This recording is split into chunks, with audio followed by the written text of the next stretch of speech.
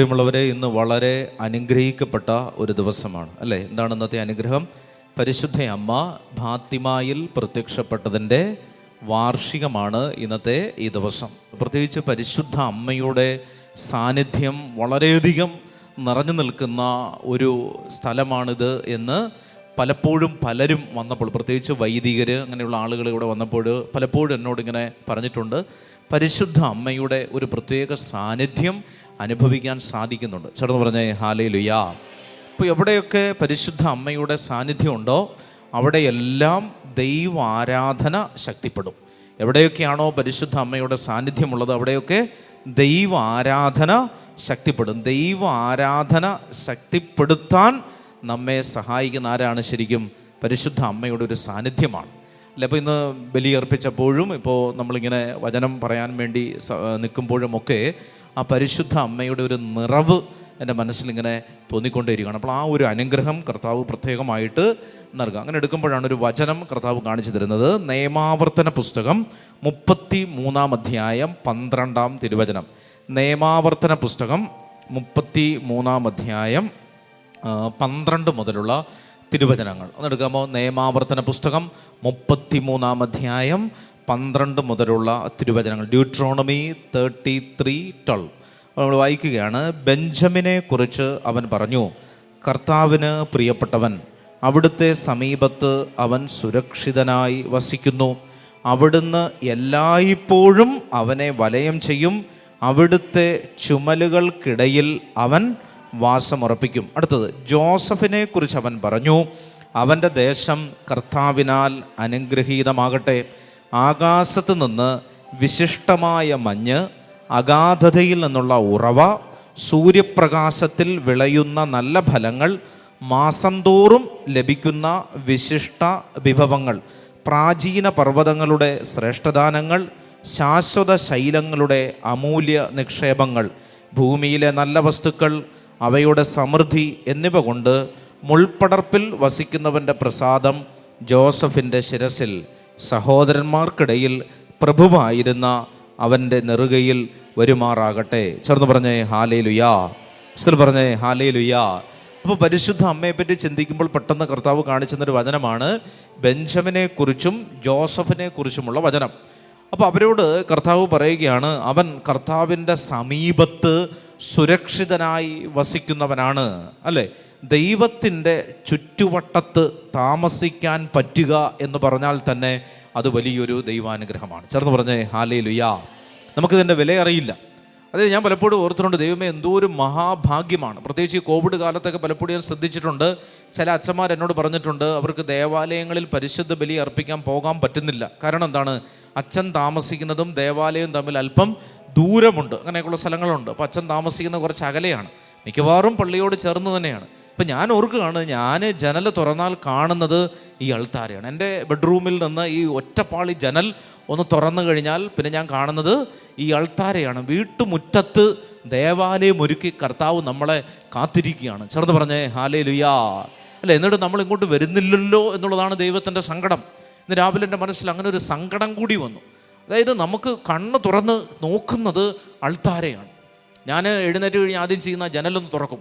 ആ തുറന്നു കഴിഞ്ഞാൽ ഞാൻ ശ്രദ്ധിച്ചിട്ടുണ്ട്, എന്നാൽ പോലും ഇന്ന് എൻ്റെ മനസ്സിൽ വരികയാണ്, ജനൽ തുറന്നാൽ കാണുന്നത് കർത്താവിൻ്റെ അൾത്താരയാണ്. അപ്പോൾ അത്രമാത്രം അടുത്ത് കർത്താവ് നമ്മളെ പ്ലേസ് ചെയ്തിരിക്കുകയാണ്. അപ്പോൾ വചനം പറയുകയാണ്, കർത്താവിൻ്റെ നോട്ടത്തിൻ്റെ ചുറ്റുവട്ടത്ത് താമസിക്കാൻ ഇടം കിട്ടിയവൻ ഭാഗ്യവാൻ. ചേർന്ന് പറഞ്ഞേ ഹല്ലേലൂയാ അല്ലേ? അപ്പോൾ ഞാൻ പറഞ്ഞത്, നമുക്കൊരു റോഡ് മുറിച്ച് കടന്നാൽ ദേവാലയമായി. നമ്മുടെ വീട്ടിൽ നിന്ന് നോക്കുമ്പോൾ നമുക്ക് ദേവാലയം കാണാവുന്ന ഒരകലത്തിൽ നമ്മൾ താമസിക്കാൻ കർത്താവ് ഒരു അനുഗ്രഹം തന്നിട്ടുണ്ടെങ്കിൽ അത് മാസ്മരികമായ ഒരു ദൈവാനുഗ്രഹമാണ്. നമുക്ക് ഒന്ന് പെട്ടെന്ന് ഓടി ഒരാവശ്യം വരുമ്പോൾ ഒന്ന് ഓടി പെട്ടെന്ന്, അതിന് നമ്മൾ വണ്ടി കാത്തിരിക്കണ്ട, ട്രാഫിക് ബ്ലോക്ക് ഉണ്ടോ എന്ന് നോക്കണ്ട, ഒന്ന് ഓടി വന്നാൽ നമുക്ക് എത്താവുന്ന ഒരിടത്തിൻ്റെ പേരാണ് നമ്മുടെ ദേവാലയമെങ്കിൽ കർത്താവ് പറയുകയാണ്, ഇന്ന് വചനം പറയുകയാണ്, കർത്താവിൻ്റെ പരിധിക്കുള്ളിൽ ആ ചുറ്റുവട്ടത്ത് താമസിക്കാൻ നിനക്കൊരു ഭാഗ്യം ലഭിച്ചാൽ നീ ലോകത്തിൽ ഏറ്റവും വലിയ ഭാഗ്യവാനാണ്. ചേർന്ന് പറഞ്ഞേ ഹല്ലേലൂയാ അല്ലേ? ഞാൻ ഓർക്കുകയാണ്, 2005 സെമിനാരിയിൽ ചേരുന്ന കാലം മുതൽ 2022 ഈ വർഷം വരെ അൾത്താരയ്ക്ക് ചുറ്റും താമസിക്കാൻ ഭാഗ്യം ലഭിച്ചവനാണ്. അപ്പോഴാണ് ഞാൻ എൻ്റെ ചെറിയ ചെറിയ സങ്കടങ്ങളെ ഓർത്ത് വേവതു പൂടുന്നത്. എനിക്കില്ലാത്ത ചില കാര്യങ്ങളെ പറ്റി സങ്കടപ്പെടുന്നത്. കർത്താവ് പറയണം, അങ്ങനെ ഒന്നും സങ്കടപ്പെടണ്ട. നമ്മൾ എന്തിനെ പറ്റിയാണ്? നമ്മുടെ പൈസ ഇല്ലാത്തതിൻ്റെ പേരിലോ, നമുക്ക് രോഗമുള്ളതിൻ്റെ പേരിലോ, നമുക്കൊരു കടം വരാൻ പോകുന്നതിൻ്റെ പേരിലോ, ഒരു മഴ പെയ്യാൻ പോകുന്നതിൻ്റെ പേരിലൊന്നും നമ്മൾ സങ്കടപ്പെടേണ്ട. കർത്താവിൻ്റെ ചുറ്റുവട്ടത്താണ് കർത്താവ് നമ്മളെ പാർപ്പിച്ചിരിക്കുന്നത്, അല്ലേ? ബെഞ്ചമിനെ പറ്റി പറയുകയാണ്, കർത്താവിന് പ്രിയപ്പെട്ടവൻ അവിടുത്തെ സമീപത്തവൻ സുരക്ഷിതനായി വസിക്കുന്നു. ചേർന്ന് പറഞ്ഞേ ഹല്ലേലൂയാ. അല്ലേ? നമ്മളെ കർത്താവ് ഇങ്ങനെ തൊട്ടടുത്ത് പാർപ്പിച്ചിരിക്കുകയാണ്, അല്ലേ? അപ്പോൾ ഒരു ആരാധനാലയം നമ്മുടെ അടുത്തുണ്ടെങ്കിൽ പ്രിയമുള്ളവരെ, അത് മഹാഭാഗ്യമാണെന്ന് വചനം പറയുകയാണ്. ഞാൻ പറയുന്നതല്ല, വചനം പറയുകയാണ്. അപ്പോൾ നമുക്ക് ഈ നമ്മുടെ ആരാധനാലയവുമായി അഭേദ്യമായ ഒരു ബന്ധം വേണം. ഞായറാഴ്ചകളിൽ ഓടി വന്നു അതിനേക്കാൾ സ്പീഡിൽ ഇറങ്ങിപ്പോകുന്നൊരു ബന്ധമല്ല ആരാധനാലയമായിട്ടുള്ള ബന്ധം.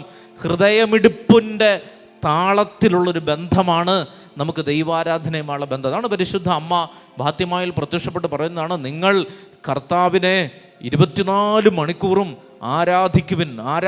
ഇത് മാത്രമേ പറയുന്നുള്ളൂ, അല്ലെ? ആ രഹസ്യങ്ങളുടെ എല്ലാം ഉള്ളടക്കം ഇതാണ്. ലോകത്തിൽ അനേകം നാശങ്ങൾ സംഭവിക്കാൻ പോകുന്നു, അതെല്ലാം ഒഴിവാക്കപ്പെടുന്നതിന് വേണ്ടി പ്രത്യേകിച്ച് റഷ്യയുടെ മാനസാന്തരമാണ് പരിശുദ്ധ അമ്മ വെളിപ്പെടുത്തിയ ഏറ്റവും പ്രധാനപ്പെട്ട രഹസ്യം.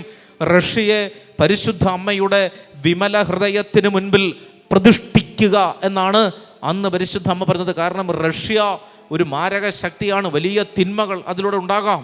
നിങ്ങൾ ഇന്നും പത്രം വായിച്ചവരാണെങ്കിൽ അറിയാം, ഇപ്പോഴും യുദ്ധം തീർന്നിട്ടില്ല. മനസ്സിലാവുന്നുണ്ടോ? റഷ്യ വഴിയുള്ള യുദ്ധങ്ങൾ ഇപ്പോഴും, ഞാനിത് പറഞ്ഞുകൊണ്ടിരിക്കുമ്പോഴും അവിടെ മിസൈലുകൾ, യുക്രൈനിൽ മിസൈൽ പൊട്ടിക്കൊണ്ടിരിക്കുകയാണ്. പരിശുദ്ധ അമ്മ 1917 പറഞ്ഞതാണ്. അത് ചോദിക്കേ, 100 വർഷം കഴിഞ്ഞു.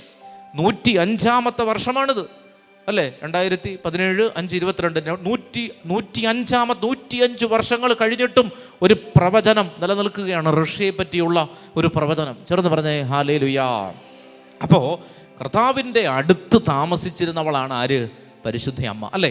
കർത്താവിൻ്റെ അടുത്ത് സമീപത്ത് വസിച്ചിരുന്നവൾ എന്തുമാത്രം ഭാഗ്യവതി. അതാണ് പരിശുദ്ധ അമ്മ പറയുന്നത്, എൻ്റെ ആത്മാവ് കർത്താവിനെ മഹത്വപ്പെടുത്തുന്നു, എൻ്റെ ചിത്തം എൻ്റെ രക്ഷകനായ ദൈവത്തിൽ ആനന്ദിക്കുന്നു. താഴ്മയുള്ളവരെ അവിടുന്ന് ഉയർത്തി, എളിമയുള്ളവരെ അവിടുന്ന് കടാക്ഷിച്ചു. ഉണ്ടോ എന്ന് പറഞ്ഞാൽ കർത്താവിൻ്റെ അടുത്ത് ചേർന്നിരിക്കാൻ ഭാഗ്യം ലഭിച്ചവളാണ് പരിശുദ്ധ അമ്മ. പരിശുദ്ധ അമ്മ നമ്മെ പഠിപ്പിക്കുന്ന എന്താ?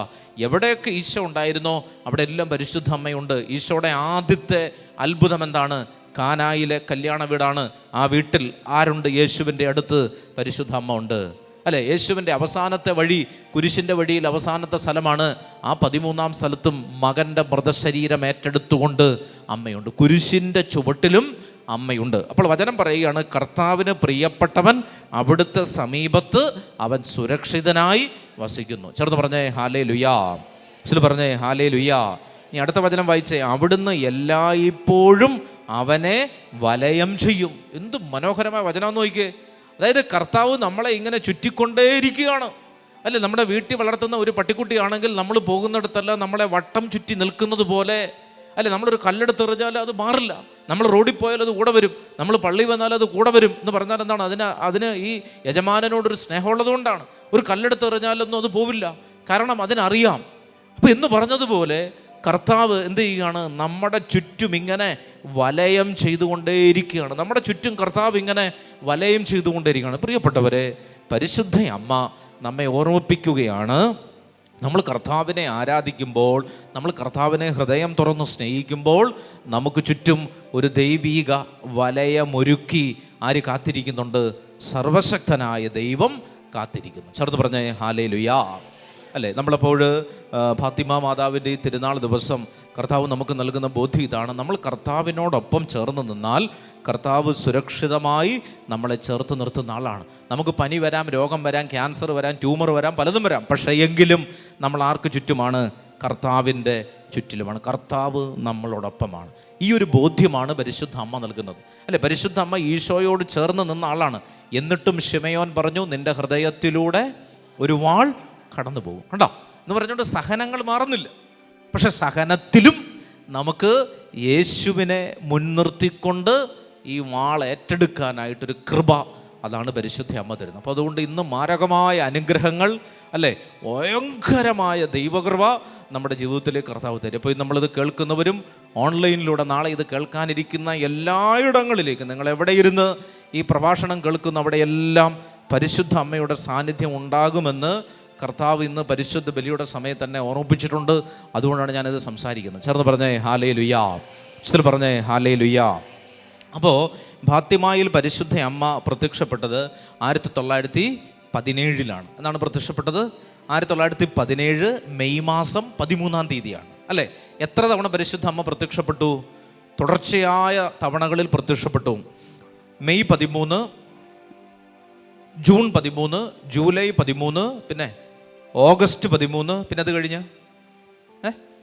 ഓഗസ്റ്റ് കഴിഞ്ഞ് സെപ്റ്റംബർ 13, ഒക്ടോബർ 13, അങ്ങനെ തുടർച്ചയായ 13 തീയതികളിൽ 6 മാസക്കാലം പരിശുദ്ധ അമ്മ ഈ ലോകത്തിൽ ഫാത്തിമയിൽ പ്രത്യക്ഷപ്പെട്ടു. അപ്പോൾ പോർച്ചുഗലിലുള്ള ഒരു സ്ഥലമാണ്, ഒരു കുന്നിൻ ചെരുവാണ് ഈ ഫാത്തിമ. അവിടെയുള്ള 3 ഇടയ കുട്ടികൾക്കാണ് പരിശുദ്ധ അമ്മ പ്രത്യക്ഷപ്പെട്ടത്. ആരൊക്കെയാണെന്നറിയാമോ? ഒന്നാമത്തെ ആളിൻ്റെ പേര് ഫ്രാൻസിസ്കോ. അതാണ് ആ കൂട്ടത്തിലെ ആൺതരിയായിട്ടുള്ളവൻ, അവനാണ് ഫ്രാൻസിസ്കോ.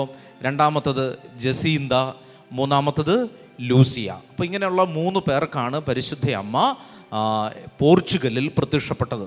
അപ്പോൾ 10 വയസ്സ്, 8 വയസ്സ്, 11 വയസ്സൊക്കെ പ്രായമുള്ള കൊച്ചുകുട്ടികളാണ്, നിങ്ങൾ ഓർക്കണം. അവർക്കാണ്, ഇടയ ബാലന്മാർക്കും ബാലികമാർക്കുമാണ് പരിശുദ്ധ അമ്മ പോർച്ചുഗലിലെ ഫാത്തിമയിൽ പ്രത്യക്ഷപ്പെട്ടത്. ചേർന്ന് പറഞ്ഞേ ഹല്ലേലൂയാ.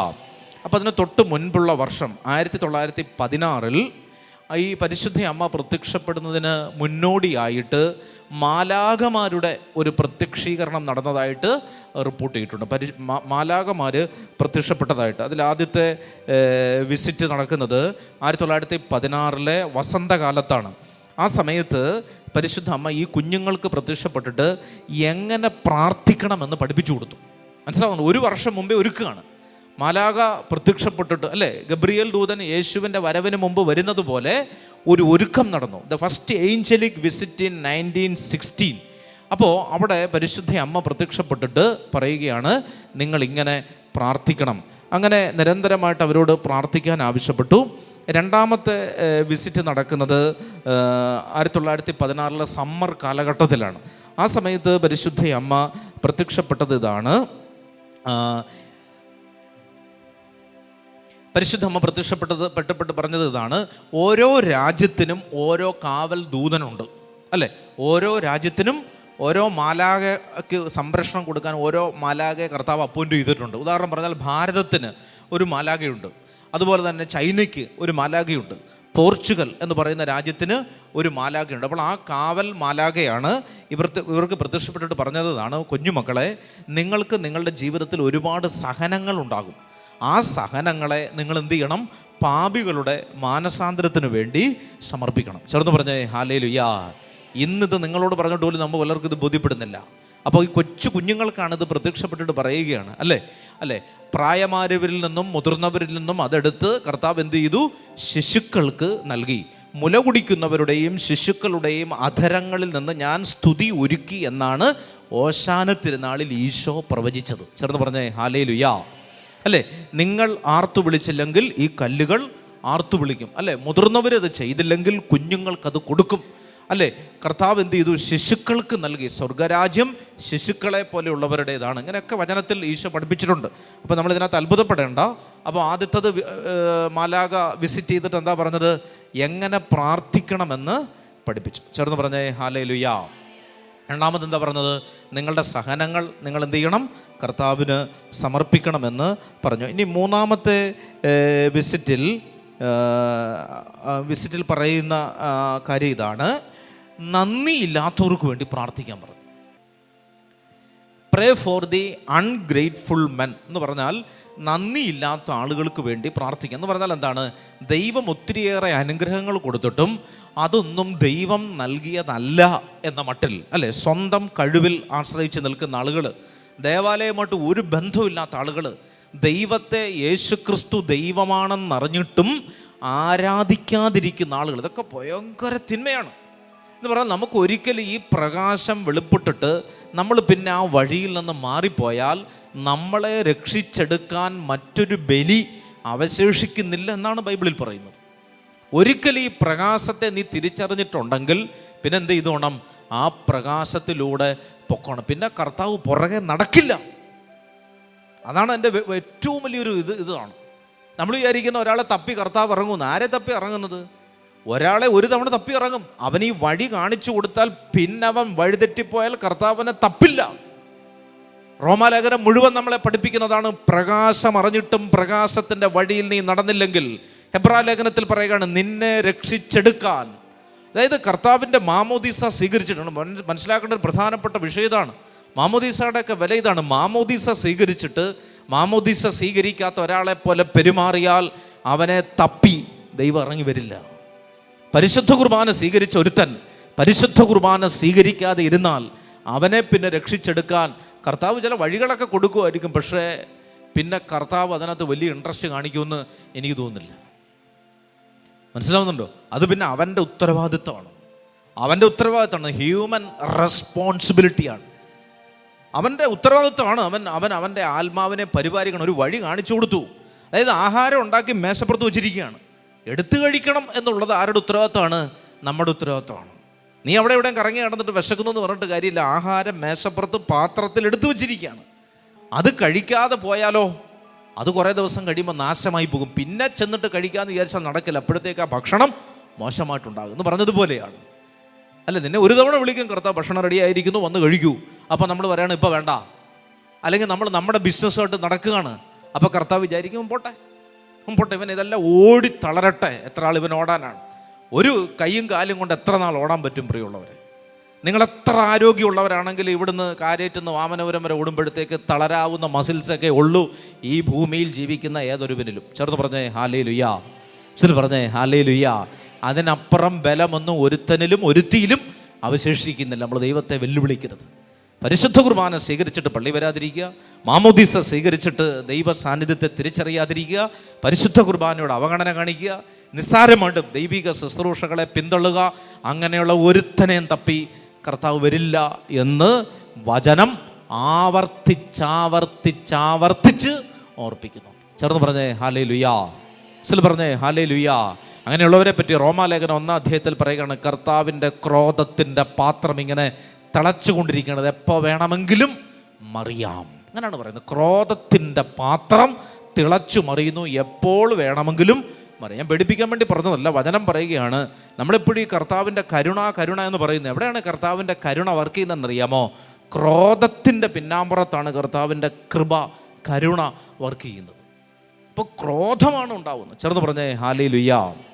അപ്പോൾ നമ്മൾ ഫാത്തിമയെ പറ്റി പറയുകയാണ്. ഫാത്തിമയിലെ 3-ാമത്തെ സന്ദർശനത്തിൽ മാലാഖ 1916 ഈ കുഞ്ഞുങ്ങളോട് പറയുകയാണ്, ദേവാലയവുമായി ബന്ധമില്ലാത്തവർ, ദൈവത്തെ വെല്ലുവിളിക്കുന്നവർ, ദൈവം കൊടുത്ത അനുഗ്രഹങ്ങൾക്ക് നന്ദി പറയാതെ ജീവിക്കുന്നവർ, അങ്ങനെയുള്ള ആളുകൾക്ക് വേണ്ടി മക്കളെ പ്രാർത്ഥിച്ചോണം. കാരണം എന്താണ്? അവർ വലിയ നാശത്തിൻ്റെ പടുകുഴിയിൽ നിൽക്കുകയാണ്. അവർക്ക് വേണ്ടി പ്രത്യേകം പ്രാർത്ഥിക്കുക എന്നുള്ളതാണ്. The angel brings the communion to the shepherd children and asks them to make reparation for the crimes of ungrateful men എന്നാണ് പറഞ്ഞിരിക്കുന്നത്. പറഞ്ഞാൽ ഈ പാപികളായ മനുഷ്യർ ചെയ്തു കൂട്ടുന്ന പാപങ്ങൾക്ക്, ക്രൈം എന്ന് പറഞ്ഞാൽ എന്താണ്? കുറ്റമെന്നാണ്. ക്രൈം കുറ്റം. ആ കുറ്റങ്ങൾക്ക്, അവർ ചെയ്തുകൊണ്ടിരിക്കുന്ന മാരകമായ പാപങ്ങൾക്ക് നിങ്ങൾ എന്ത് ചെയ്യണം? ദൈവസന്നിധിയിൽ കർത്താവിൻ്റെ കരുണയോട് പ്രാർത്ഥിക്കുക. ചേർന്ന് പറഞ്ഞേ ഹല്ലേലൂയാ. പറഞ്ഞേ ഹല്ലേലൂയാ. അപ്പോൾ നമ്മൾ ഇനി കാണുന്നത് കർത്താവ് ൻ്റെ അമ്മ, പരിശുദ്ധ അമ്മ ഫാത്തിമയിൽ പ്രത്യക്ഷപ്പെട്ട ഓരോ കാര്യങ്ങളാണ്.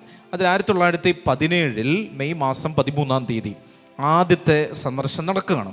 ആ സന്ദർശനം നടക്കുമ്പോൾ പരിശുദ്ധ അമ്മ കുട്ടികളോട് പറയുകയാണ്, ഒന്നാമത് തന്നെ കുഞ്ഞുങ്ങളോട് പറയുകയാണ്. ഇത്രയുള്ള കുഞ്ഞുങ്ങളാണെന്ന് ആലോചിക്കുക. നമ്മളെത്ര പഠിക്കും? എത്ര വയസ്സുണ്ട് നിനക്ക്? 9.5. അപ്പോൾ ഈ പ്രായത്തിലുള്ളൊരു കൊച്ചാണ്, നിങ്ങൾ ഓർത്തോണം അല്ലേ? അപ്പോൾ നമുക്ക് പെട്ടെന്ന് ഐഡൻറ്റിഫൈ ചെയ്യാം. അപ്പോൾ ഇവളോട് പറയുകയാണ്, ഈ 3 കുഞ്ഞുങ്ങളോട് പറയുകയാണ്, നിങ്ങൾ ഒരുപാട് സഹിക്കേണ്ടതായി വരും അല്ലേ? ആദ്യമേ പറയുകയാണ് അല്ലേ, കൊച്ചു കുഞ്ഞുങ്ങളോട് ബലൂണാണ് വാങ്ങിച്ചു കൊടുക്കേണ്ടത്. പക്ഷേ ഇവരോട് പറയുകയാണ്, നിങ്ങൾ ഒരുപാട് സഹിക്കേണ്ടതായി വരും. ആദ്യത്തെ സന്ദർശനത്തിൽ പറയുന്നത് ഇങ്ങനെയാണ്, ഒരുപാട് സഹിക്കേണ്ടതായി വരും, പക്ഷേ നിങ്ങൾ 3 പേരും സ്വർഗത്തിലെത്തും. എന്താ പറഞ്ഞത്? നിങ്ങൾ ഒരുപാട് സഹിക്കേണ്ടതായി വരും, പക്ഷേ നിങ്ങൾ 3 പേര് എവിടെ എത്തും? സ്വർഗത്തിൽ എത്തും. എന്നിട്ട് പിള്ളേരോട് പറയുകയാണ്, നിങ്ങളെല്ലാ ദിവസവും ജപമാല ചൊല്ലി പ്രാർത്ഥിക്കണം. ആണ് പരിശുദ്ധ അമ്മ പറഞ്ഞത്. നിങ്ങൾ എല്ലാ ദിവസവും എന്ത് ചെയ്യണം?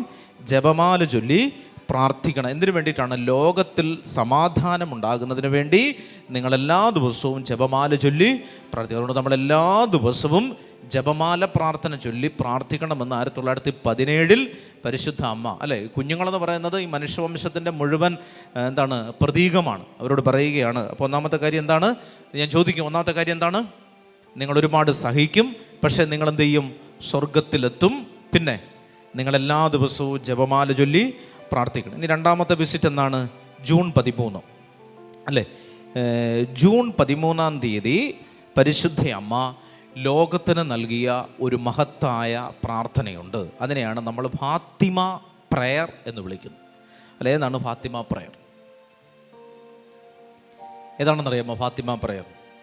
ഓ എൻ്റെ ഈശോയെ, എൻ്റെ പാപങ്ങൾ ക്ഷമിക്കണമേ, നരകാഗ്നിയിൽ നിന്ന്, കണ്ടോ, നരകാഗ്നിയിൽ നിന്ന് ഞങ്ങളെ കാത്തുകൊള്ളണമേ.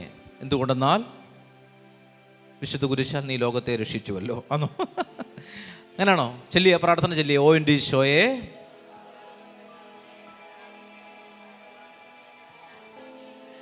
എല്ലാ ആത്മാക്കളെയും വിശിഷ്യ അങ്ങേ സഹായം കൂടുതൽ ആവശ്യമുള്ളവരെയും സ്വർഗരാജ്യത്തിലേക്ക് ആനയിക്കണം. ഇതിനെയാണ് എന്ത് പറയുന്നത്? അപ്പോൾ ഇന്ന് ഈ ഫാത്തിമ പ്രയർ എത്ര തവണ ചെല്ലാമോ അത്രയും ചൊല്ലിക്കോണം. ഇത് കിട്ടിയ ദിവസമാണ്, അല്ലേ? എന്താണ് ഉറക്കെ പറഞ്ഞ പ്രാർത്ഥന എന്താണ്? ഓ എൻ്റെ ഈശോയെ, എൻ്റെ പാപങ്ങൾ ക്ഷമിക്കണമേ, നരകാഗ്നിയിൽ നിന്ന് ഞങ്ങളെ കാത്തുകൊള്ളണമേ, എല്ലാ ആത്മാക്കളെയും വിശിഷ്യ അങ്ങേ സഹായം കൂടുതൽ ആവശ്യമുള്ളവരെയും സ്വർഗത്തിലേക്ക് ആനയിക്കണം. ഇതിനെയാണ് നമ്മൾ എന്ത് പറയുന്നത്? Fatima prayer. അപ്പോൾ 1917 വരെ ജപമാല ചൊല്ലുമ്പോൾ ഈ പ്രാർത്ഥന ഉണ്ടായിരുന്നില്ല. അപ്പോൾ 1917 എന്നാണ് ഈ പ്രാർത്ഥന ലോകത്തിന് നൽകപ്പെട്ടത്? ഡേറ്റ് കൃത്യം പറഞ്ഞേ. 1917 ജൂൺ 13. ഏത് ദിവസമാണ്? 1917 ജൂൺ 13 ഫാത്തിമ പ്രയർ ലോകത്തിന് നൽകപ്പെട്ടത്, അല്ലേ? ഫാത്തിമ ജപം, അല്ലേ? ഫാത്തിമ ജപം. ഒരിക്കൽ കൂടി പ്രാർത്ഥിച്ച്, ഓ എൻ്റെ ഈശോയെ, എൻ്റെ പാപങ്ങൾ ക്ഷമിക്കണമേ, നരകാഗ്നിയിൽ നിന്ന് ഞങ്ങളെ കാത്തുകൊള്ളണമേ. എന്ന് പറയാൻ അർത്ഥം എന്താണ്? നമ്മളിപ്പോൾ നിൽക്കുന്നത് എവിടെയാണ്? നരകത്തിനോടടുത്താണോ സ്വർഗത്തിനോടടുത്താണോ? നരകത്തിനോടടുത്താണ്. നമ്മൾ ഓർത്തോണം, നമ്മളിപ്പോൾ നിൽക്കുന്നത് നരകത്തിനോടടുത്താണ്. നരകത്തിനോടടുത്താണ്. നമ്മുടെ പ്രവൃത്തികളും സംസാരങ്ങളും ജീവിത രീതിയും നമ്മളെ എത്തിച്ചിരിക്കുന്നത് നരകത്തിൻ്റെ അതിർത്തിക്കുള്ളിലാണ്. നമ്മൾ പറയാണ് നമ്മൾ മാന്യന്മാരാണെന്ന്. കർത്താവ് പറയാണ് അല്ല, നമ്മൾ മാന്യനൊന്നുമല്ല. മനസ്സിലാവുന്നുണ്ട്? അപ്പം നമ്മൾ നിൽക്കുന്ന നരകത്തിൻ്റെ മുന്നിലാണ്, അല്ലേ? നരകത്തിൻ്റെ മുമ്പിൽ നിൽക്കുന്നത് കൊണ്ടാണ് പരിശുദ്ധ അമ്മ നമ്മളെ പ്രാർത്ഥിപ്പിക്കുന്നത്. എങ്ങനെ? നരകാഗ്നിയിൽ നിന്ന് ഞങ്ങളെ, നമ്മൾ സ്വർഗത്തിൻ്റെ മുമ്പിലാണ് നിൽക്കുന്നതെങ്കിൽ നരകാഗ്നിയിൽ നമ്മളെ രക്ഷിക്കണമെന്ന് പറയേണ്ട ആവശ്യമുണ്ടോ? ഒരിക്കലും ആവശ്യമില്ല, അല്ലേ? കോവിഡിൻ്റെ കാലം വന്നതുകൊണ്ടല്ലേ കോവിഡിൽ നിന്ന് ഞങ്ങളെ രക്ഷിക്കണേ നമ്മൾ പ്രാർത്ഥിച്ചു തുടങ്ങിയത്? ആണോ? നമ്മൾ 2000 പ്രാർത്ഥിച്ചുകൊണ്ടിരുന്നോ കോവിഡിൽ നിന്ന് ഞങ്ങളെ രക്ഷിക്കണേ എന്ന്? ഇല്ല. കോവിഡ് വന്നു കഴിഞ്ഞപ്പോഴല്ലേ നമ്മൾ പറഞ്ഞത് കോവിഡിൽ നിന്ന് ഞങ്ങളെ രക്ഷിക്കണേ, നരകാഗ്നിയിൽ നിന്ന് ഞങ്ങളെ രക്ഷിക്കണേ എന്ന് പറഞ്ഞാൽ മുൻപിൽ എന്ത് നിൽക്കുകയാണ്? സ്വർഗമാണോ നരകമാണോ? നരകം നിൽക്കുകയാണ്. ഒന്ന് കാറ്റ് മേളിലോട്ട് പോയാൽ ഇതിനകത്ത് വീഴും. ഒന്ന് മരിച്ചു കഴിഞ്ഞാലുണ്ടല്ലോ, ഈ നരകത്തിലേക്കാണ് ഒരു ആത്മാവ് പോകുന്നത്. സ്വർഗത്തിൽ നിന്ന് പരിശുദ്ധ അമ്മ നോക്കിയിട്ട് പരിശുദ്ധ അമ്മയ്ക്ക് ഇരിക്കപ്രതിയില്ല. അപ്പോൾ പരിശുദ്ധ അമ്മ ഈ കുഞ്ഞുങ്ങളെ കൊണ്ട് പ്രാർത്ഥിപ്പിക്കുകയാണ്, അല്ലേ? അന്ന് കൊടുത്തൊരു ജപമാണ്, അല്ല? ഇപ്പം നിങ്ങൾ ആലോചിച്ച് നോക്കി, എത്ര കോടി തവണ ഈ 105 വർഷങ്ങൾക്കിടയിൽ ഈ പ്രാർത്ഥന ചൊല്ലിയിട്ടുണ്ടാവും. ആലോചിച്ച് നോക്കി, മനസ്സിലാവുണ്ടോ? ആ പ്രാർത്ഥനയുടെ റേഞ്ച് ഉണ്ടോ? നമ്മളെന്ന് പറയുന്ന ഒരു മനുഷ്യൻ 105 വർഷം കഴിഞ്ഞിട്ട് ഇവിടെ ജീവിക്കുമ്പോൾ അന്തരീക്ഷത്തിൽ എന്തുമാത്രം തവണ ഈ ഫാത്തിമ പ്രാർത്ഥന വീണിട്ടുണ്ട്. അതാണ്. അപ്പോൾ പരിശുദ്ധ അമ്മ പറയുകയാണ്, നിങ്ങളുടെ ഫാത്തിമ ജപം ചൊല്ലി നരകാഗ്നിയിൽ നിന്ന് രക്ഷിക്കപ്പെടാൻ വേണ്ടി പ്രത്യേകം പ്രാർത്ഥിക്കണം. ഇനി അടുത്തത് ഏത് മാസമാണ്? ജൂലൈ 13 പരിശുദ്ധ അമ്മ നരകത്തിൻ്റെ ചിത്രം ഈ കുഞ്ഞുങ്ങൾക്ക് കാണിച്ചു കൊടുത്തു, അല്ലേ? നരകം, പാതാളം കാണിച്ചു കൊടുത്തിട്ട് പറയുകയാണ്, പാതാളത്തിൽ കിടക്കുന്ന ആത്മാക്കളെയെല്ലാം എന്ത് ചെയ്യണം? പരിശുദ്ധ അമ്മയുടെ വിമല ഹൃദയത്തിന് പ്രതിഷ്ഠിച്ച് പ്രാർത്ഥിക്കണം. എന്നിട്ട് പരിശുദ്ധ അമ്മ വീണ്ടും പറയുകയാണ്, ഈ സമയത്ത് 1-ാം ലോക മഹായുദ്ധം നടന്നുകൊണ്ടിരിക്കുകയാണ്.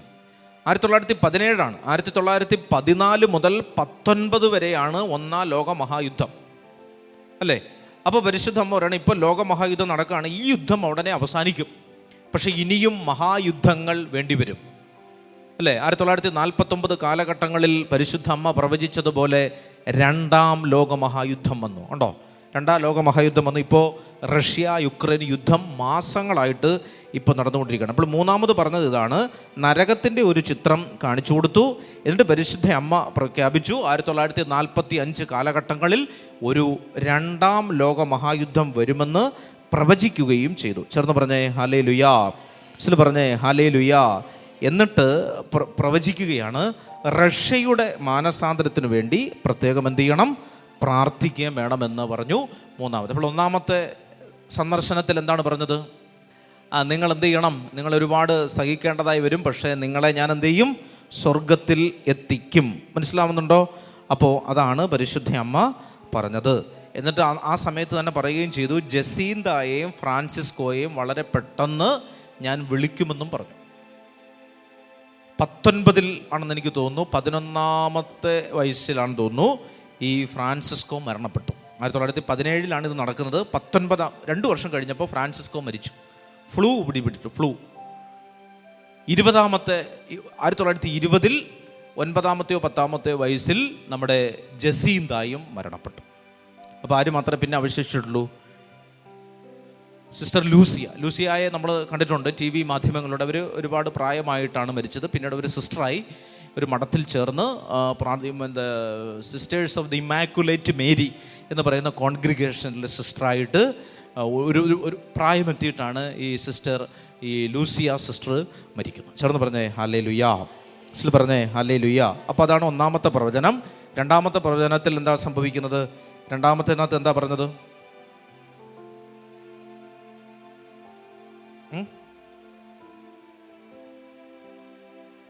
രണ്ടാമത്തെ പ്രവചനത്തിലാണ് ഫാത്തിമ പ്രയർ കൊടുക്കുന്നത്, അല്ലേ? ഫാത്തിമ ജപം കൊടുക്കുന്നത്. മൂന്നാമത്തേനകത്ത് പറഞ്ഞു, അല്ലേ, പിന്നെ നരകത്തിൻ്റെ ചിത്രം കാണിച്ചു കൊടുത്തു. പിന്നീട് എന്താ പറഞ്ഞത്? ഒരു വലിയ മഹായുദ്ധങ്ങൾ ഇനിയും ലോകത്തിൽ ഉണ്ടാകും, റഷ്യയ്ക്ക് വേണ്ടി പ്രത്യേകം പ്രാർത്ഥിക്കണമെന്ന് പറഞ്ഞു. അടുത്തത് ഓഗസ്റ്റ്, അല്ലേ? അടുത്ത ഓഗസ്റ്റ് അല്ലേ? ഓഗസ്റ്റ് മാസത്തിൽ പറയുകയാണ്, ഈ സമയത്ത്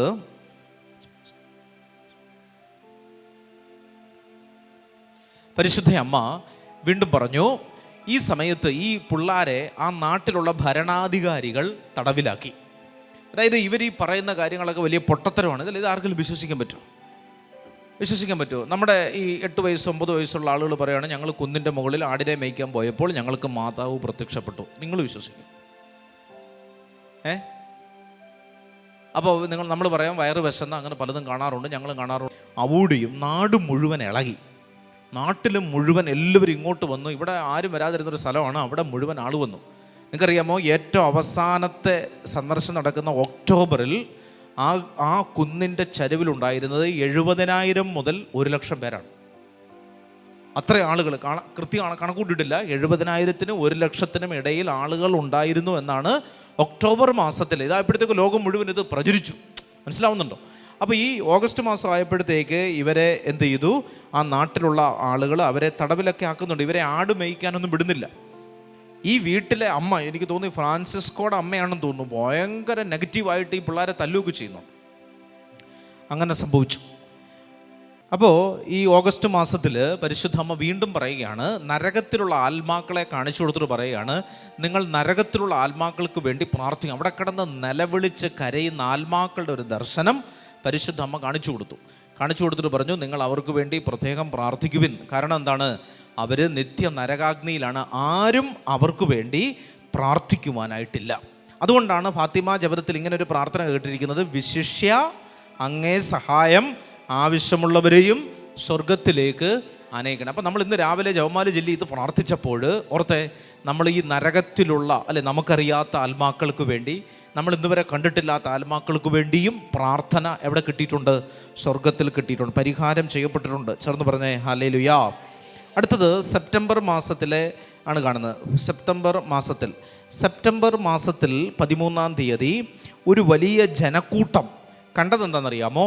വെള്ള റോസാപ്പൂക്കളുടെ ദളങ്ങൾ ആകാശത്ത് നിന്ന് വീഴുന്നത് ആളുകൾക്ക് അനുഭവപ്പെട്ടു.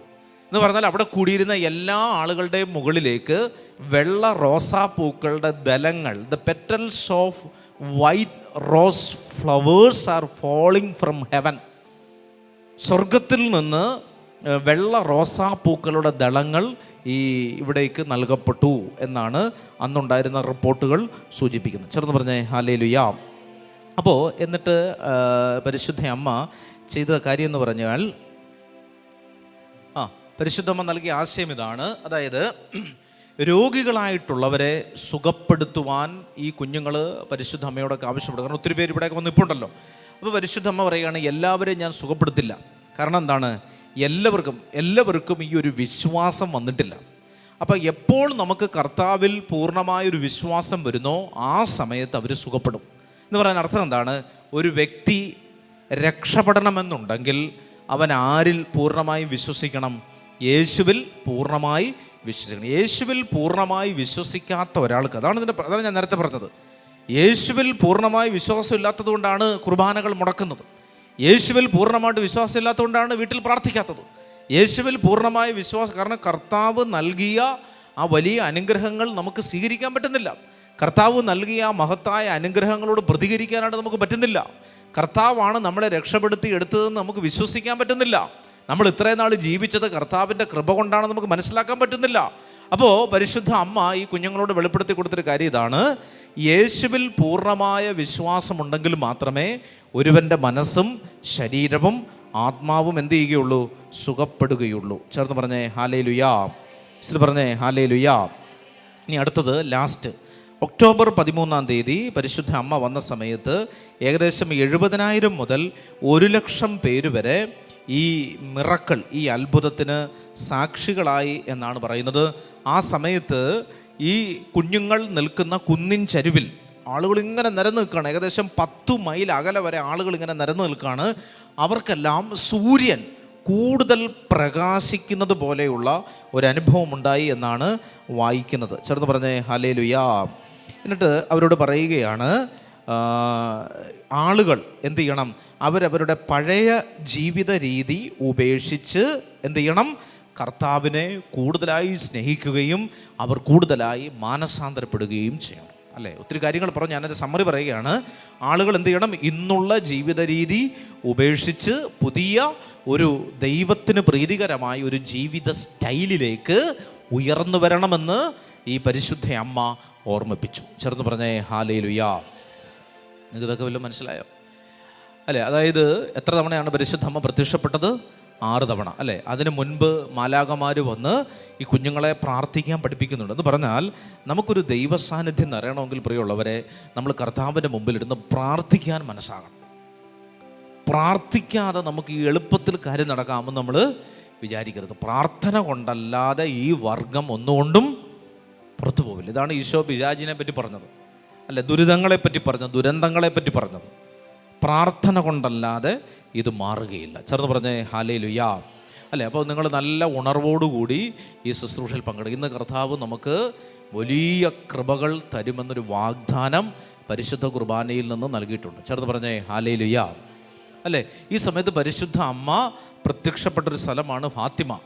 ആ ഫാത്തിമയുടെ അതേ അനുഗ്രഹങ്ങൾ അവിടെ എന്തൊക്കെ നടക്കുന്നു. നമുക്കിപ്പോൾ ഫാത്തിമയിൽ പോകാനൊന്നും പറ്റത്തൊന്നുമില്ല. അപ്പോൾ നമുക്ക് ആഗ്രഹിക്കാനേ പറ്റുള്ളൂ. ഹൃദയം കൊണ്ട് പരിശുദ്ധ അമ്മ പ്രത്യക്ഷപ്പെട്ടൊരു സ്ഥലത്ത് പോവുക എന്ന് പറഞ്ഞാൽ അതൊരു വലിയ ഭാഗ്യമാണ്. അപ്പോൾ പരിശുദ്ധ അമ്മ സ്വർഗത്തിൽ നിന്ന് ഇറങ്ങി വന്ന ഒരു സ്ഥലം, ആ സ്ഥലത്ത് എൻ്റെ വലിയൊരു ആഗ്രഹമാണ് ഫാത്തിമയിൽ പോവുക എന്നുള്ളത്. അല്ലേ? എന്തെങ്കിലും സാധിക്കുമെന്ന് ഞാൻ വിചാരിക്കുകയാണ്. ഫാത്തിമയിലും ലൂർദിലും പരിശുദ്ധ അമ്മ പ്രത്യക്ഷപ്പെട്ട സ്ഥലത്ത് നമ്മൾ ചെന്ന് നിൽക്കുമ്പോൾ തന്നെ ഭയങ്കര അഭിഷേകമാണ്. അതിന് കാരണം യേശുവിനെ ഉദരത്തിൽ വഹിച്ച ഒരു മനുഷ്യ സ്ത്രീയാണ്.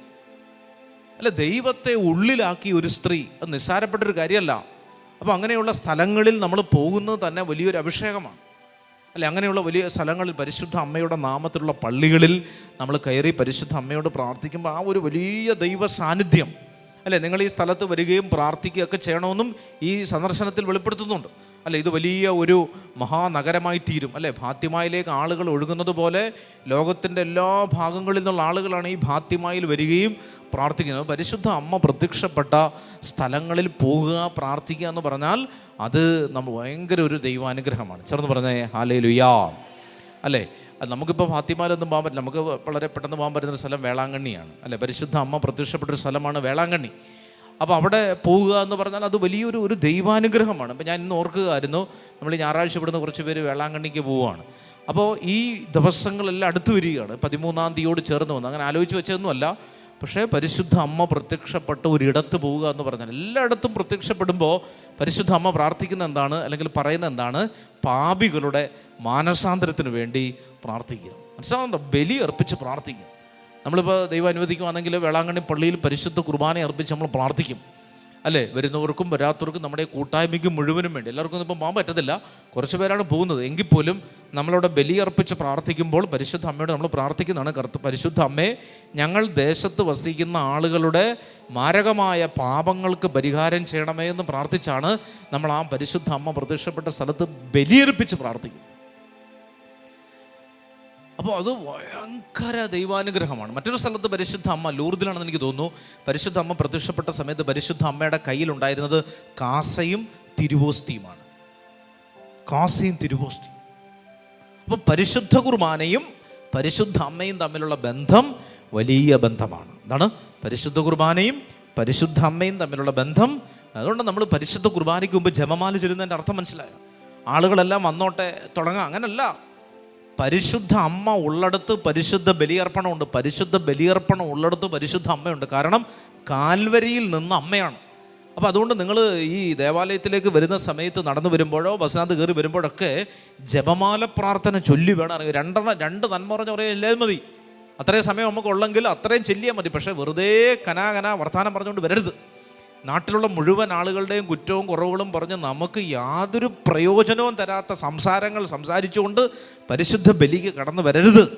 മനസ്സിലാവുന്നുണ്ട്? ഇത് ആർക്കും പ്രയോജനമില്ലാത്ത കുറേ ചവറ് വർത്തമാനങ്ങൾ പറഞ്ഞ് അങ്ങനെ നമ്മൾ പരിശുദ്ധ ബലിക്ക് വരരുത്. നമ്മൾ പരിശുദ്ധ ബലിക്ക് വരുമ്പോൾ അതുകൊണ്ടാണ് ആ അന്തരീക്ഷം ഒരു ബലിയർപ്പിക്കാൻ. എനിക്കറിയാം, ഇവിടെ ഒരു ജപമാല ചൊല്ലിയിട്ട് ബലിയർപ്പിക്കാൻ ആൾത്താരയിലേക്ക് കയറുന്നതും ഒരു ജപമാല പ്രാർത്ഥന ഇല്ലാതെ ഓടി പള്ളിയിലേക്ക് കയറുന്നതും തമ്മിൽ മാരകമായ വ്യത്യാസം എനിക്കുണ്ട്. ചേർന്ന് പറഞ്ഞേ ഹല്ലേലൂയാ. മനസ്സിലാവുന്നുണ്ടോ? അതായത് ബലിയർപ്പിക്കാനുള്ളൊരു കാൽവരി ഒരുക്കപ്പെടുകയാണ് ഒരു ജപമാല ചെല്ലുമ്പോൾ. രണ്ട് നന്മ പറഞ്ഞ ചൊല്ലിയാൽ നിങ്ങൾ വരുന്ന സമയത്ത് നിങ്ങളുടെ വീടും ദേവാലയവും തമ്മിൽ ഉള്ള ദൂരം നിങ്ങൾ അളക്കേണ്ടത് എത്ര നന്മ നിറഞ്ഞ മറിയമേ ചൊല്ലി വരാൻ നിങ്ങൾക്ക് പറ്റുമെന്നുള്ളതാണ്. നിങ്ങൾ നോക്കിയിട്ടുണ്ടോ? നിങ്ങളുടെ വീട്ടിൽ നിന്ന് ഇവിടെ വരുമ്പോൾ നിങ്ങൾ എത്ര ഡിസ്റ്റൻസ് ഉണ്ട് എന്ന് പറയുന്നത് ഈ ജപമാലയ്ക്കകത്തായിരിക്കണം. മദർ തെരേസ അങ്ങനെയാണ് സമയം പറഞ്ഞുകൊണ്ടിരുന്നത്. മദർ തെരേസയോട് ചോദിക്കുകയാണ്, ആഫ്രിക്കയിലേക്ക് എത്ര ദൂരമുണ്ട്? എല്ലാ രാജ്യങ്ങളിലേക്കുള്ള ദൂരം മദർ തെരേസ പറയുമായിരുന്നു. കാരണം എല്ലാ രാജ്യങ്ങളിലും സഞ്ചരിച്ച ആളാണ് മദർ തെരേസ. മദർ തെരേസ പറയുന്നത് I have a rosary distance എന്നാണ്. എന്താണ് റോസറി ഡിസ്റ്റൻസ്? എനിക്കൊരു ജപമാല ദൂരം, ഒരു കല്ലേറ് ദൂരം എന്നൊക്കെ പറയുമല്ലോ. ഇപ്പോൾ നിങ്ങളോട് ചോദിക്കുകയാണ്, നിങ്ങളുടെ വീട്ടിൽ നിന്ന് കാരേറ്റ് ജംഗ്ഷൻ വരെ പോകാൻ എത്ര സമയം എടുക്കും? അതൊരു 3/4 കിലോമീറ്റർ, 800 മീറ്റർ, 500 മീറ്റർ, ഇങ്ങനെയാണ് നമ്മൾ പറയുന്നത്, അല്ലേ? നമ്മുടെ വീട്ടിൽ നിന്ന് അത്രയും ദൂരം, അല്ലെങ്കിൽ 5 മിനിറ്റ് നടന്നാൽ മതി, ഇങ്ങനെയൊക്കെയാണ് നമ്മൾ പറയുന്നത്. പക്ഷേ മദർ തെരേസ പറഞ്ഞുകൊണ്ടിരിക്കുന്നത് എന്താണെന്നറിയാമോ? എനിക്ക് കാരേറ്റ് വരെ പോകാൻ ഒരു ജപമാല ദൂരമാണുള്ളത്. അതായത് ഒരു ജപമാല ചൊല്ലി തീരുമ്പോഴത്തേക്ക് ഞാൻ എവിടെ എത്തും? ഈ ജംഗ്ഷനിലെത്തും. ഇങ്ങനെയാണ് മദർ തെരേസ ഡിസ്റ്റൻസ് സൂചിപ്പിച്ചു കൊണ്ടിരുന്നത്. ചെറുത് പറഞ്ഞേ ഹല്ലേലൂയാ. ഇപ്പോൾ ആഫ്രിക്കയിലേക്ക് അപ്പോൾ പിന്നെ മദർ തെരേസ പറയുകയാണ് 34 ജപമാല. ഇതാണ് ആഫ്രിക്കയിൽ നിന്ന്, കൽക്കട്ടയിൽ നിന്ന് ആഫ്രിക്കയിലേക്കുള്ള ദൂരം എത്രയാണ്? 34 ജപമാല. ഞാൻ ഉദാഹരണം പറഞ്ഞാണ്. കൽക്കട്ടയിൽ നിന്ന് ഡൽഹിയിലേക്ക് അത് 11 ജപമാല. കണ്ടോ? അങ്ങനെയാണ് ഈ മദർ തെരേസ ഡിസ്റ്റൻസ് പറഞ്ഞുകൊണ്ടിരുന്നത്. അപ്പോൾ നമ്മൾ ഇതിനെപ്പറ്റി നല്ലതുപോലെ മനസ്സിലാക്കണം പ്രിയമുള്ളവരെ. അപ്പോൾ ഈ ഫാത്തിമയിൽ പരിശുദ്ധ അമ്മ പ്രത്യക്ഷപ്പെട്ടിട്ട് പറയുന്നത് പാപികളായ മനുഷ്യരുടെ മാനസാന്തരത്തിന് വേണ്ടി നിരന്തരം പ്രാർത്ഥിക്കാൻ വേണ്ടിയാണ്. ചേർന്ന് പറഞ്ഞേ ഹല്ലേലൂയാ. എഴുന്നേറ്റ്. ഇപ്പോൾ ഫാത്തിമ മാതാവ് നമ്മളോട് പറയുകയാണ്, നിങ്ങൾ ലോകമെങ്ങുമുള്ള എല്ലാ പാപികളുടെയും പാതാളത്തിൽ കിടക്കുന്ന ആത്മാക്കളുടെയും ശുദ്ധീകരണത്തിന് വേണ്ടി പ്രാർത്ഥിക്കുവൻ. അങ്ങനെ പ്രാർത്ഥിക്കണമെന്ന് പരിശുദ്ധ അമ്മ ആവശ്യപ്പെട്ടിട്ടുണ്ട്. കരങ്ങൾ ഉയർത്തി ഫാത്തിമ ജപം നമ്മളൊന്ന് ചെല്ലാൻ പോവുകയാണ്. ശക്തിയോടെ നമ്മൾ പ്രാർത്ഥിക്കുകയാണ്. പരിശുദ്ധ അമ്മ 1917 ജൂൺ മാസം 13-ാം തീയതി ലോകത്തിന് നൽകിയ പ്രാർത്ഥനയാണ് ഫാത്തിമ ജപം. 1930 പരിശുദ്ധ മാർപ്പാപ്പ ജപമാല പ്രാർത്ഥനയുടെ എല്ലാ രഹസ്യങ്ങളുടെയും ഒടുവിൽ എല്ലാവരും ഈ പ്രാർത്ഥന ചെല്ലണമെന്ന് കൽപ്പന വെച്ചു. 1930 മുതൽ നമ്മൾ ചൊല്ലിക്കൊണ്ടിരിക്കുന്ന വളരെ പുരാതനമായൊരു പ്രാർത്ഥനയാണ് ഫാത്തിമ ജപം. ആ പ്രാർത്ഥന ചൊല്ലി നമ്മളിപ്പോൾ പ്രാർത്ഥിക്കുകയാണ്. ഓ എൻ്റെ ഈശോയെ, എൻ്റെ പാപങ്ങൾ ക്ഷമിക്കണമേ, നരകാഗ്നിയിൽ നിന്ന് ഞങ്ങളെ കാത്തുകൊള്ളണമേ, എല്ലാ ആത്മാക്കളെയും വിശിഷ്യ അങ്ങേ സഹായം കൂടുതൽ ആവശ്യമുള്ളവരെയും സ്വർഗത്തിലേക്ക് ആനയിക്കണമേ. ഓ എൻ്റെ ഈശോയെ, എൻ്റെ പാപങ്ങൾ ക്ഷമിക്കണമേ, നരകാഗ്നിയിൽ നിന്ന് ഞങ്ങളെ കാത്തുകൊള്ളണമേ, എല്ലാ ആത്മാക്കളെയും വിശിഷ്യ അങ്ങേ സഹായം കൂടുതൽ ആവശ്യമുള്ളവരെയും സ്വർഗത്തിലേക്ക് ആനയിക്കണമേ. ഓ എൻ്റെ ഈശോയെ, എൻ്റെ പാപങ്ങൾ ക്ഷമിക്കണമേ, നരകാഗ്നിയിൽ നിന്ന് ഞങ്ങളെ കാത്തുകൊള്ളണമേ, എല്ലാ ആത്മാക്കളെയും വിശിഷ്യ അങ്ങേ സഹായം കൂടുതൽ ആവശ്യമുള്ളവരെയും സ്വർഗത്തിലേക്ക് ആനയിക്കണമേ. ഓ എൻ്റെ ഈശോയെ, എൻ്റെ പാപങ്ങൾ ക്ഷമിക്കണമേ, നരകാഗ്നിയിൽ നിന്ന് ഞങ്ങളെ കാത്തുകൊള്ളണമേ, എല്ലാ ആത്മാക്കളെയും വിശിഷ്യ അങ്ങേ സഹായം കൂടുതൽ ആവശ്യമുള്ളവരെയും സ്വർഗത്തിലേക്ക് ആനയിക്കണമേ. ഓ എൻ്റെ ഈശോയെ, എൻ്റെ പാപങ്ങൾ ക്ഷമിക്കണമേ, നരകാഗ്നിയിൽ നിന്ന് ഞങ്ങളെ കാത്തുകൊള്ളണമേ, എല്ലാ ആത്മാക്കളെയും വിശിഷ്യ അങ്ങേ സഹായം കൂടുതൽ ആവശ്യമുള്ളവരെയും സ്വർഗത്തിലേക്ക് ആനയിക്കണമേ. ഓ എൻ്റെ ഈശോയെ, എൻ്റെ പാപങ്ങൾ ക്ഷമിക്കണമേ, നരകാഗ്നിയിൽ നിന്ന് ഞങ്ങളെ കാത്തുകൊള്ളണമേ, എല്ലാ ആത്മാക്കളെയും വിശിഷ്യ അങ്ങേ സഹായം കൂടുതൽ ആവശ്യമുള്ളവരെയും സ്വർഗത്തിലേക്ക് ആനയിക്കണമേ. ആമേൻ. പിതാവിനും പുത്രനും പരിശുദ്ധ റൂഹായിക്കും സ്തുതി. പരിശുദ്ധ പരമാദിവ്യകാരുണ്യത്തിന്, പരിശുദ്ധ പരമാദിവ്യകാരുണ്യത്തിന്, പരിശുദ്ധ പരമാദിവ്യകാരുണ്യത്തിന്.